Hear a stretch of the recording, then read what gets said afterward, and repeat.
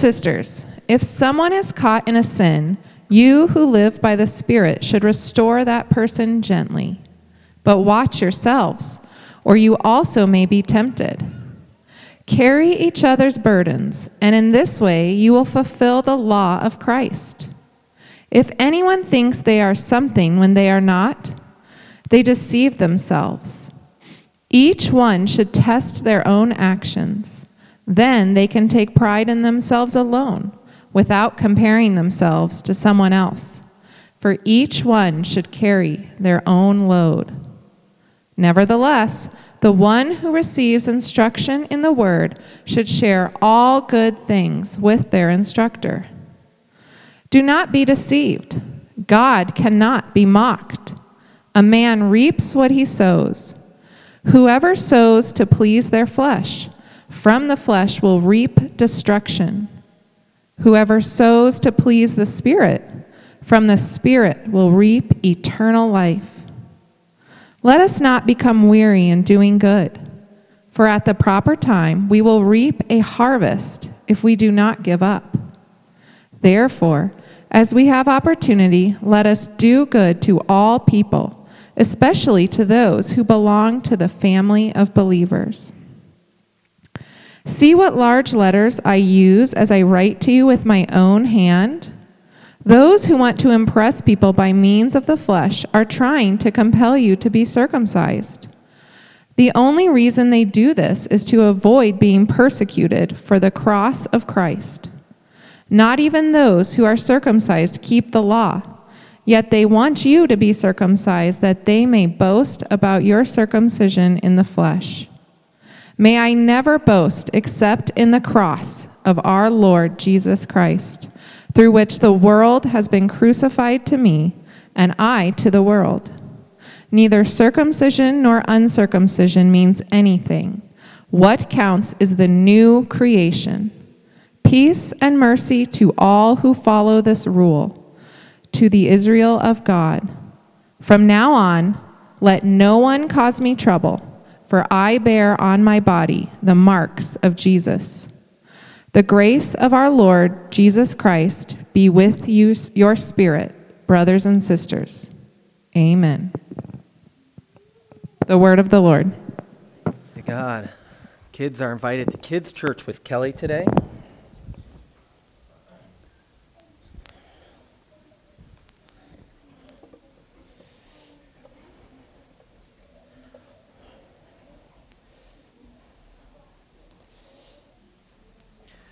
Grace and peace to you from God our Father and the Lord Jesus Christ, who gave up his very life for our sins so that he might snatch us out of the grasp of the present evil age, thus acting in accordance with the intention of God and the intention of God our Father. Amen. Amen. This is the opening to Galatians that we've read each week together. And it names, I think, what's a theme throughout the whole letter is this way in which Christ is rescuing us from our sins, that our past and what we have done in that is locked away in a place that's not even near to us, I think is what Paul says. And that Christ is the one who gave up himself in love for us. Another theme from the book of Galatians. And yet what I've been trying to bring out, and this is my last chance as this is our last Sunday in the book of Galatians, is this notion of the present evil age. That what Paul is articulating to the Galatians isn't just a gospel that frees us from our sins, but is one that sets us in a different plane of existence, a different way of living our lives, a different way of belonging to community, a different way of coming about our salvation.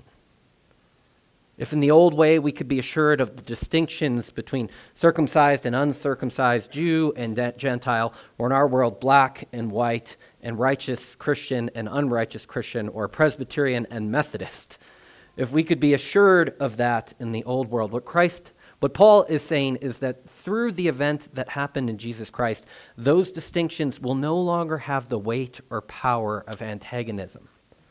Which I think is important. These things are not wiped away, but the antagonism that they're able to bring about between peoples is no longer there.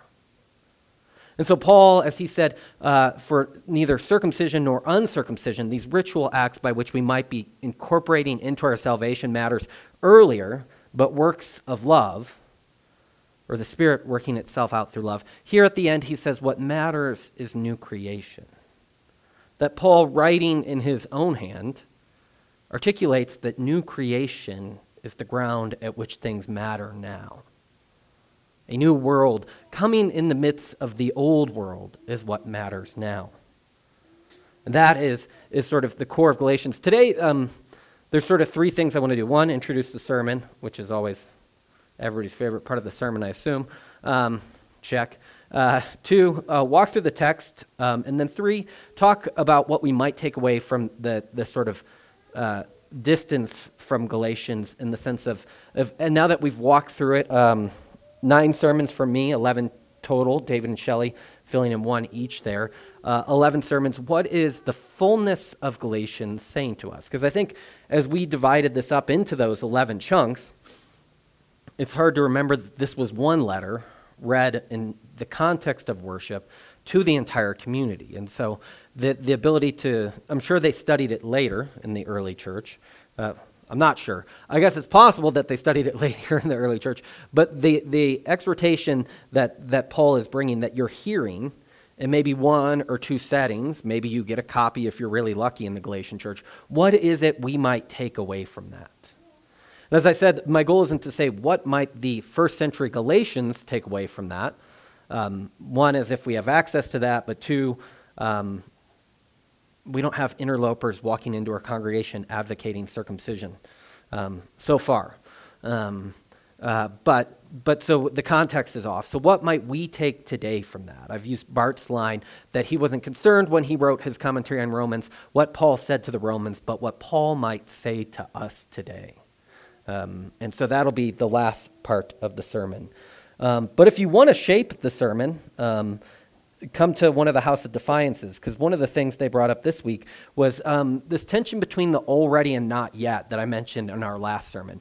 There is the already of what God has done in Jesus Christ, what he's done in rescuing Israel out of Egypt, that what he's done in setting us free, and then there's the not yet. The not yet of the fullness of that.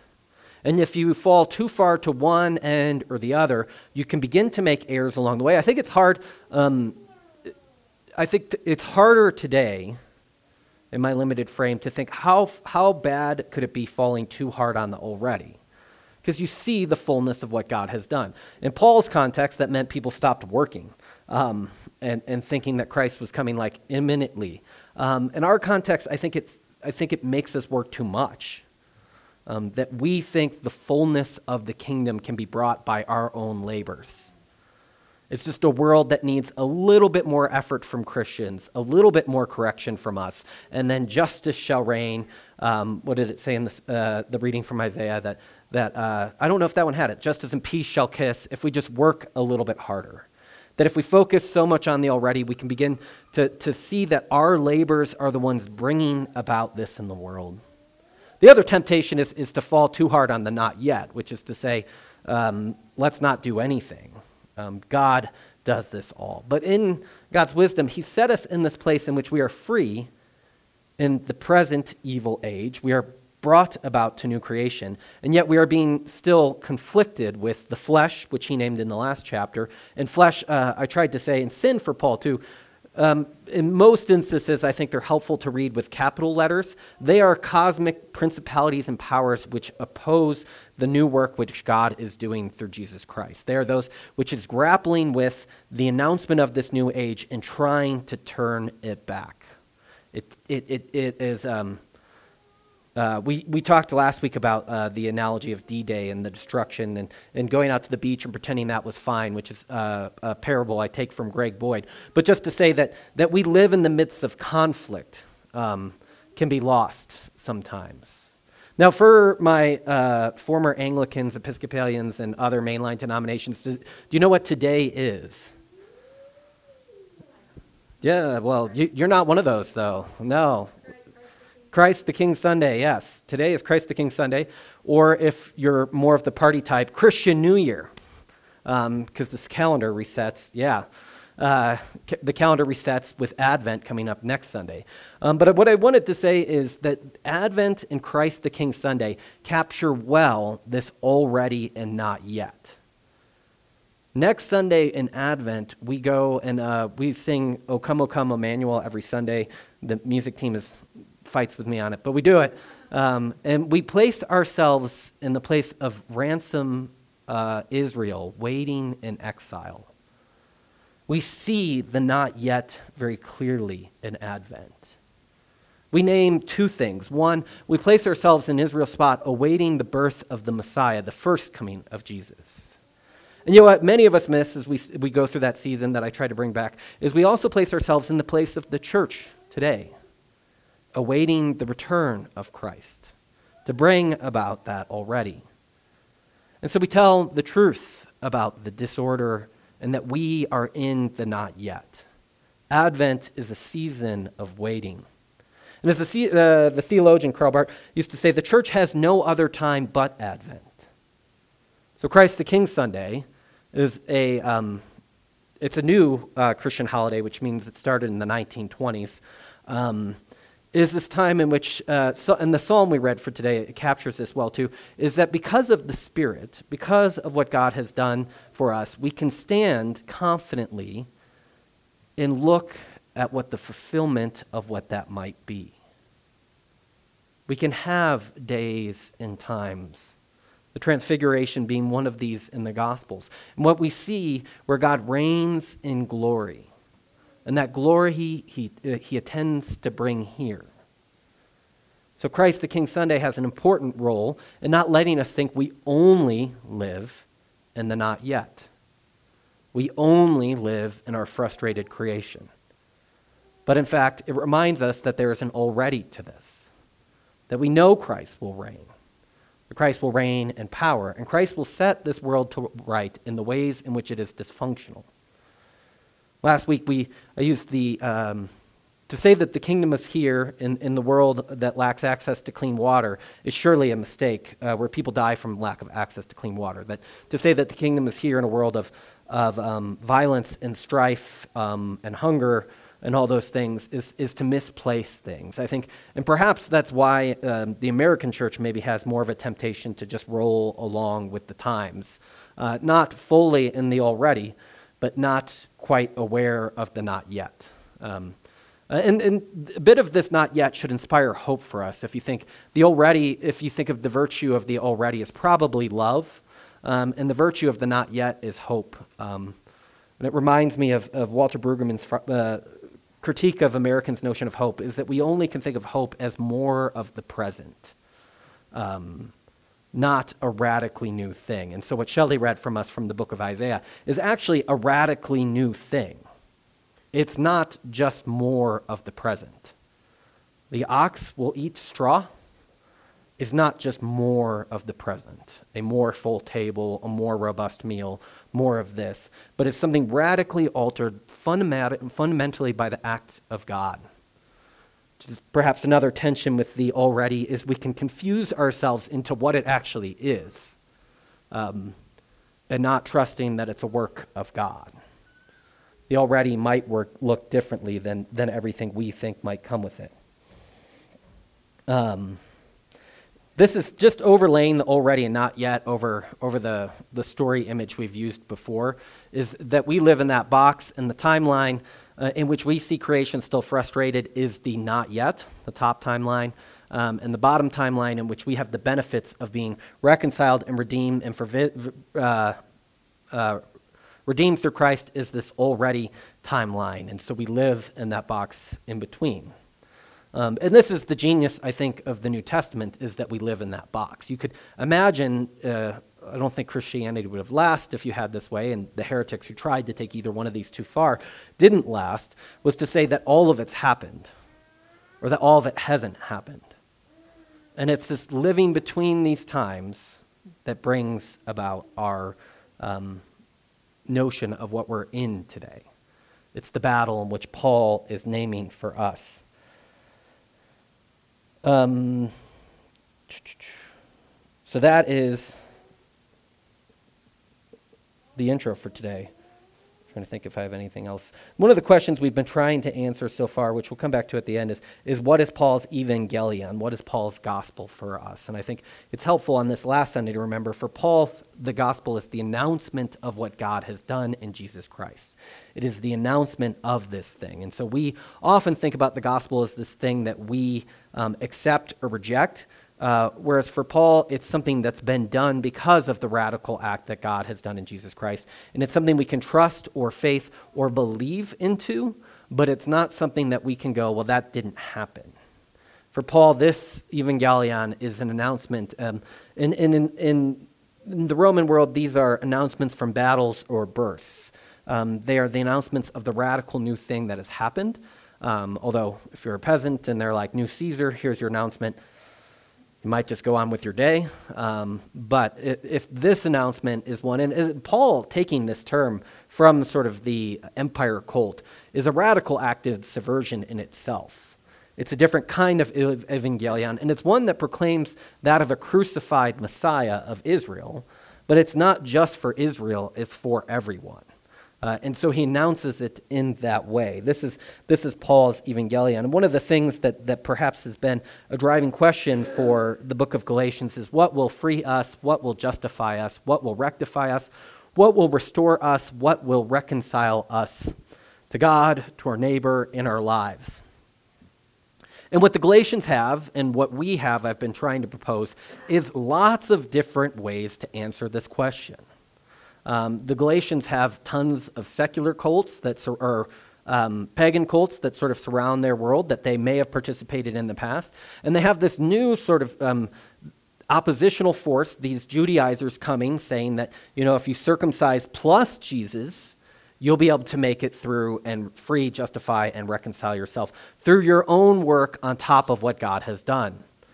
And this is the great offense that brings the book of Galatians about. There is no work upon which you can lay what God has done. There is no extra thing. There is no gospel plus, as we talked about. Gospel plus. And we can name our own temptations towards that in our own world. But even, I think, more today, we have our own secular cult of gospel plus my own human improvement strategy, too, where we adopt all these things foreign to us and try to make ourselves more and more fully realized versions of ourselves, not trusting that the fully realized version of ourselves comes in being crucified with Christ and having him that lives in us. I think part of the reason why we have such a temptation to that is we think we can make it out of life alive, that we have health and then we have death, and there is no unhealth and decay along the way. And when you live with that frame, you can begin to think, I have unlimited time to fully actualize myself. And instead, I'm at Ball Brewing, and some guy is celebrating his 40th birthday, and I'm like, that guy's old. Wait, he is not old. He is my age. He's a young man. He's strong and vigorous, and he can change the world. We live in our own naiveness about our limits and our strengths. I can't be the only one who's still grateful that, and I don't like using these analogies. It's just funny is that Tom Brady still plays football because there's still hope for me to play professional sports. Because as long as there's somebody older than me doing it, I can still have hope that, if I really set myself to rights, I might, have a gateway into being a professional baseball player or something like that. Isn't that true, David? There's a point in a man's life where you just realize that's all gone? Yeah. For me, it was 16, but I've lived in denial since then. Probably 14. And so we live in this way in which we think that we can bring about this self-actualization of ourselves, that death doesn't come for us either. And that allows us to postpone our limits and our aging and our frustrations so that we can see ourselves as somehow escaping this sort of thing. And escaping it alive and fully actualized. And fully actualized might not be a phrase you're familiar with, but I think it makes sense. I'm trying to think if there's a better way of phrasing it. Your best life now might be one, but that's too, I think, closed. Well,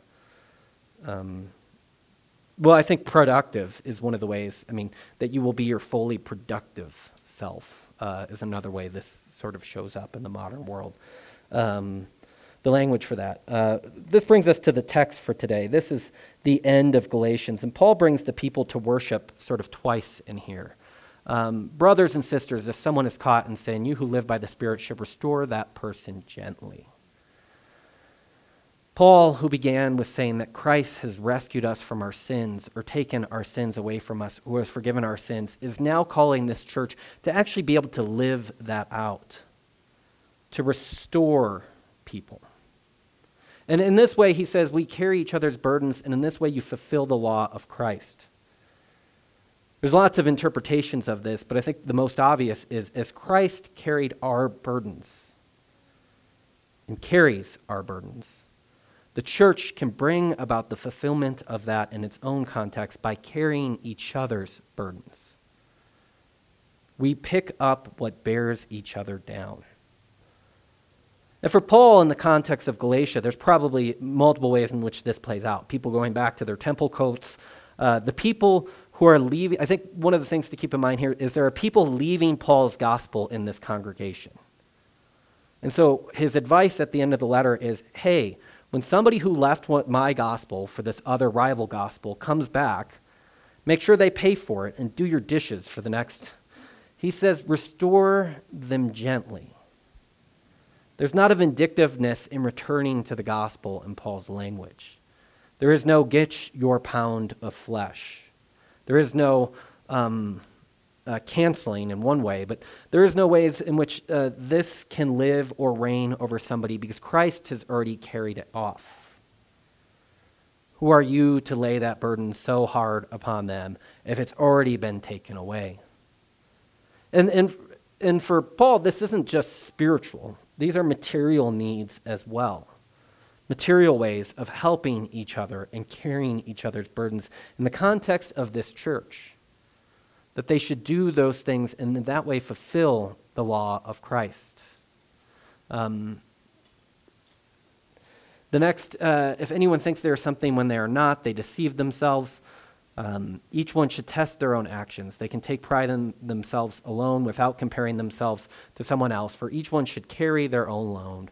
Nevertheless, for the one who receives instruction, in the word should share all good things with their instructor. The last part is a good one for preachers. The one before that, although it says for the one who receives, it's like, got to try harder, which is again opposed to the message of Galatians, try harder. Each one should test their own actions. We had talked about zeal a lot in the book of Galatians, and that Paul seems to have this relationship to zeal that says it's not the best thing, because zeal tends to, one, overestimate yourself. I'm so on fire for the Lord. If you say, I'm so on fire for the Lord, you're almost immediately implying other people are not. And oftentimes, when somebody says, I'm so on fire for the Lord, they mean nobody else is in my particular form, as if that was the only form in which somebody could be caught into being with the Lord. That's the problem with zeal, right? It brings about that blindness. You have a way of deceiving yourselves. And the second way is so it makes us poor judges of who we are when we're zealous. Paul also thinks it makes us liable to consuming each other, to destroying each other, to tearing each other apart if we're zealous. And so it's for us to take measure of ourselves. Without comparing ourselves to someone else, we should carry our own load. Now, there's a bit of does Paul contradict himself in 4 verses here? Carry each other's burdens, carry their own load. Did anybody else notice that? Merle did. I was like, I hope I don't have to talk about this, and nobody noticed it. But when you point it out, you're stuck with that. Carry each other's burdens and carry their own load. It seems like, first off, what Paul is saying in this carry each other's burdens and carry your own load, that Paul is implying a healthy community, which is one that can say, somebody needs help carrying their load. Somebody can carry their own weight here. We would be tempted to make this into a rule. On one hand, everybody should carry the load, no exceptions. Just carry your own load and never ask for anything. There's a bit of I think sometimes in the church, we would prefer not to be inconvenienced by anyone we go to church with, which would be an adventure and missing the point. The second thing is the unhealthy community that then says everything must be carried together and that nobody can be able to do this on their own. That's, I think, Paul has in mind healthy people who can interpret this and know what this means, which isn't always carry each other's loads, and it isn't always tell people to do it themselves. The last thing, though, is, and I think the NIV captures this, is burdens and load. Paul might be alluding to sort of this eschatological judgment. Or the end times judgment or the final judgment, you will be carried by the way in which you carry your own self in the world. That is your responsibility. In the midst of the church, we carry each other's loads. But when the end comes, it will be by how we carried our load in particularly. And I think what Paul is saying, in the way in which you carry your load in your own particularness is determined by the way in which you help other people carry their loads. It's not one or the other. That's Paul's recommendation there on sort of finding ourselves in that midst. This is Luther on the back of the bulletin describing a bit of what this means, which I think is a beautiful way to describe it. If there is anything in us, it is not our own. It is a gift of God. But it is a gift of God, then it is entirely a debt one owes to love. That is, to the law of Christ. And if it is a debt owed to love, then I must serve others with it, not myself. Thus, my learning is not my own. It belongs to the unlearned, and it is a debt I owe them. My chastity is not my own. It belongs to those who commit sins of the flesh, and I am obliged to serve them through it by offering it to God for them, by sustaining and excusing them, and thus, with my respectability, veiling their shame before God and man. Thus, my wisdom belongs to the foolish, my power to the oppressed. Thus, my wealth belongs to the poor, my righteousness to the sinner. It is with all these qualities that we must stand before God and intervene on behalf of those who do not have them, as though clothed with someone else's garment. But even before men, we must, with the same love, render them service against their detractors and those who are violent towards them, for this is what Christ did for us. Luther's, I think it speaks for itself, but I love the way he turns it, is that at the end, you would be only offering back what Christ has done for you. And your ability to stand and be with those who lack. You're only responding to the one who took on all your lack and has brought you to a new place. The next section, do not be deceived, God cannot be mocked. A man reaps what he sows, whatever he sows to please the flesh.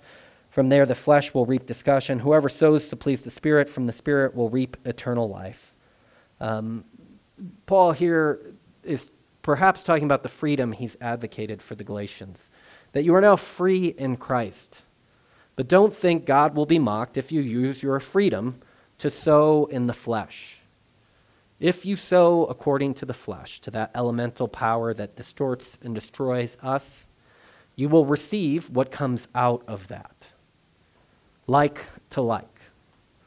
And yet if you sow by the Spirit, what you will receive out of that is not destruction, but eternal life.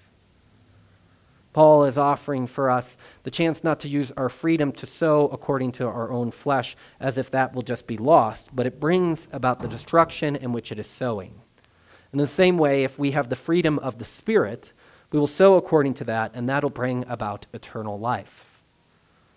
That we invest, and invest is not the best language, I guess, because for lots of reasons, but we sow, agriculture I think is better to go with than Bitcoin per se. We sow to reap a harvest. We sow to bring about that day in which God's fullness shall come. So let us not become weary in doing good, for at the proper time we will reap a harvest if we not to give up. Therefore, as we have the opportunity, let us do good to all people, especially those who belong to the family of believers. This is a little, this last part is a little bit of a secret to the New Testament, which is that at least in Paul's imagination, in Paul's gospel, Because the church is to be a witness to the new creation that Jesus has enacted, that the church is supposed to be this better place on earth, he thinks that the care within the church walls is super important because it magnifies out to the world what we believe is true. Most often, and this is most of my life, what I thought doing good works and doing good things was to the exterior world so that they would know we're good. They would somehow grow to trust me because I took acts in time away from my schedule to give it to those who have no regard for the gospel. Paul, and I think a majority of the New Testament, would reverse that equation, which isn't to say, don't let us do good to all people is still true. But the church needs to be the place that witnesses to that we have cared for, loved, nurtured, and supported one another. And so, myself, I've spent time exhausting myself for those outside of the church and at the peril to those inside of the church, believing that's better. When Paul, and I think in a positive Christian world where Christianity is assumed to be some good, that may not be bad. But what Paul assumes in a minority position where Christians are not in control is that they should invest, gain in each other, serve first here. And so, passages we use for this are the widows in the book of Acts. But the widows are inside the walls of the community. This is not to say that we shouldn't do any good works outside of the church. Let us not tire of doing good to all people. But it is perhaps time for the church to refigure out what does it mean, especially to those who belong to the family of believers. And I don't think that means, it can mean we are bound in Christ across borders in time. But I also think it means in our walls. What does it mean to carry each other's burdens here? My slides are out of order today, but there's one thing I want to say. Alinan is this Greek word, which I believe is perhaps, if anybody's familiar with the AA ministry for families, I think is called Al-Anon, right? Al-Anon, which means one another, right? I don't know that, but you're pronouncing it. Yeah, they never explained it to you, but it comes from the New Testament, one another. And this Greek word, one another, occurs 100 times in the New Testament. I think over 96 verses. It's twice in some verses. Corresponding to love and humility, most often. Corresponding to kisses, twice. Kiss one another. Thanks, Paul. And love and humility and unity are the most sort of common instances of it. And 60 of these are in Paul's writings. 40 of these are in the other portions of the New Testament. But what I mean to say in bringing this up is that Christianity is something, if we are taking it seriously from the biblical lens, is something you can't do if you don't have a one another. You need a one another to do Christianity correctly. This is my own personal frustration where I meet people who are like, I'm a Christian, and as if you know me, what's my first question back? Where do you go to church? Which isn't, some scheme to get them to come to Defiance Church. It's to say, who are your one another? Who are the people you are bound with in that? And in seminary, because we were all too cool to go to church, I was the one who went all the time, but that's because of my own performative righteousness or something like that. Don't think I'm holy because I did that. But but my seminarian friends, Shelley, no, not a problem. Won't do that. My seminarian friends would say, well, my one another is the people I go to trivia with. And we share our lives together there. Because I'm not a nice person, I would say, and where do you baptize the one another? How do you break open the scriptures together with your one another? How is your one another a witness to the reign of God? Not every community is the New Testament one another. That's not to say we shouldn't have other one anothers, and particularly other one anothers that go to different churches. But the one another language that Paul uses is people bound together in the pattern of the faith in a way that makes a difference in the world, in the ways of worship. One another's that aren't bound together in the pattern of worships are good because they are community, but they're not the church, the ecclesia, the called out, which Paul is calling us into.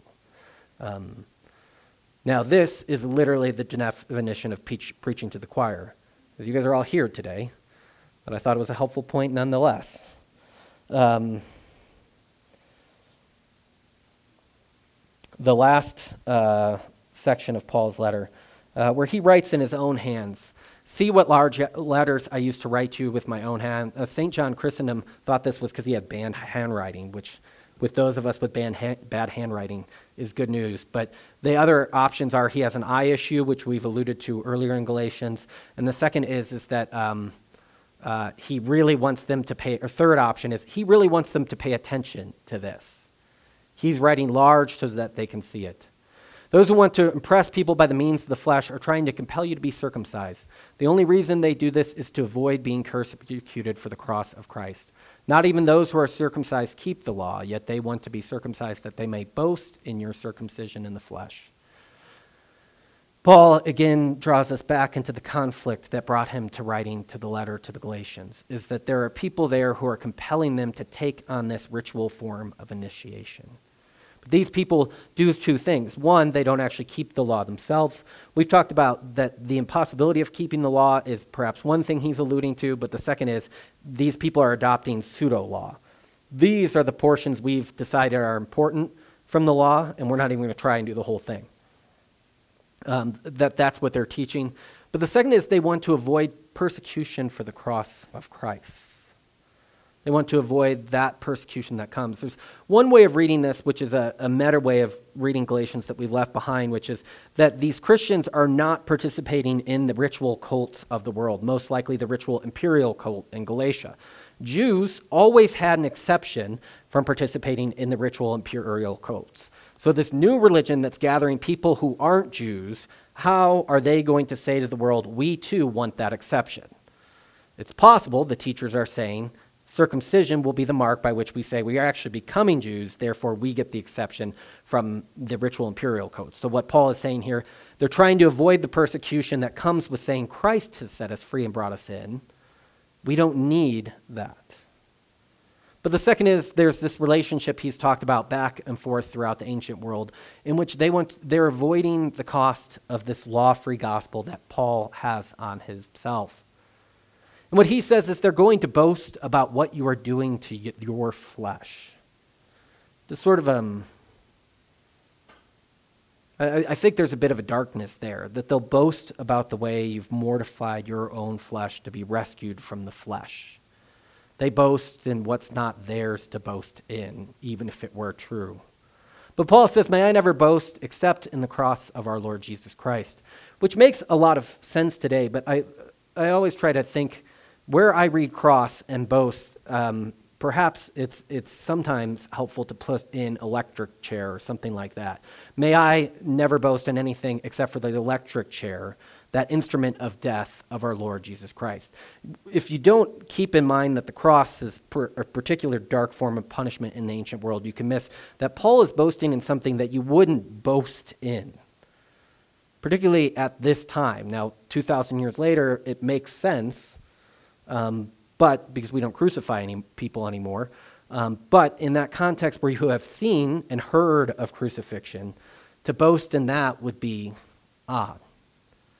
And yet in doing that, Paul is boasting in his own lack. For the world has been crucified to me, and I to the world.